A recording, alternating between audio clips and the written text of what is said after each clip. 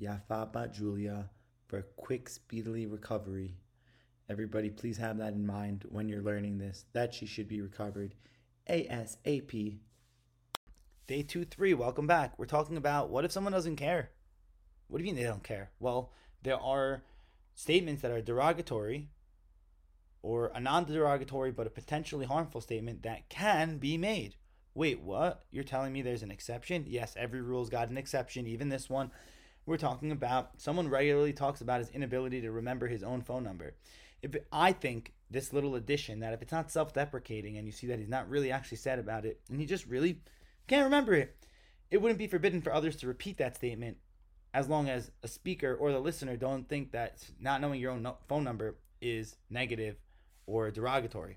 And certainly, if a person explicitly grants permission for others to say, you could say that about me, then they are permitted to do so, provided that the information is not derogatory. We also have to keep in mind that some people say things and they don't mean it. Let's look at the context, not just at the words. The world is not black and white, neither are we. Now, for our ethical aspect, we're going to talk about how powerful our words are. The power of speech we spoke about yesterday. It's a great tool, and you can build heaven and earth. And God gives us this tool, and they say in the most literal sense that through your sacred words of Torah study and prayer that you utter on this earth, you're going to create,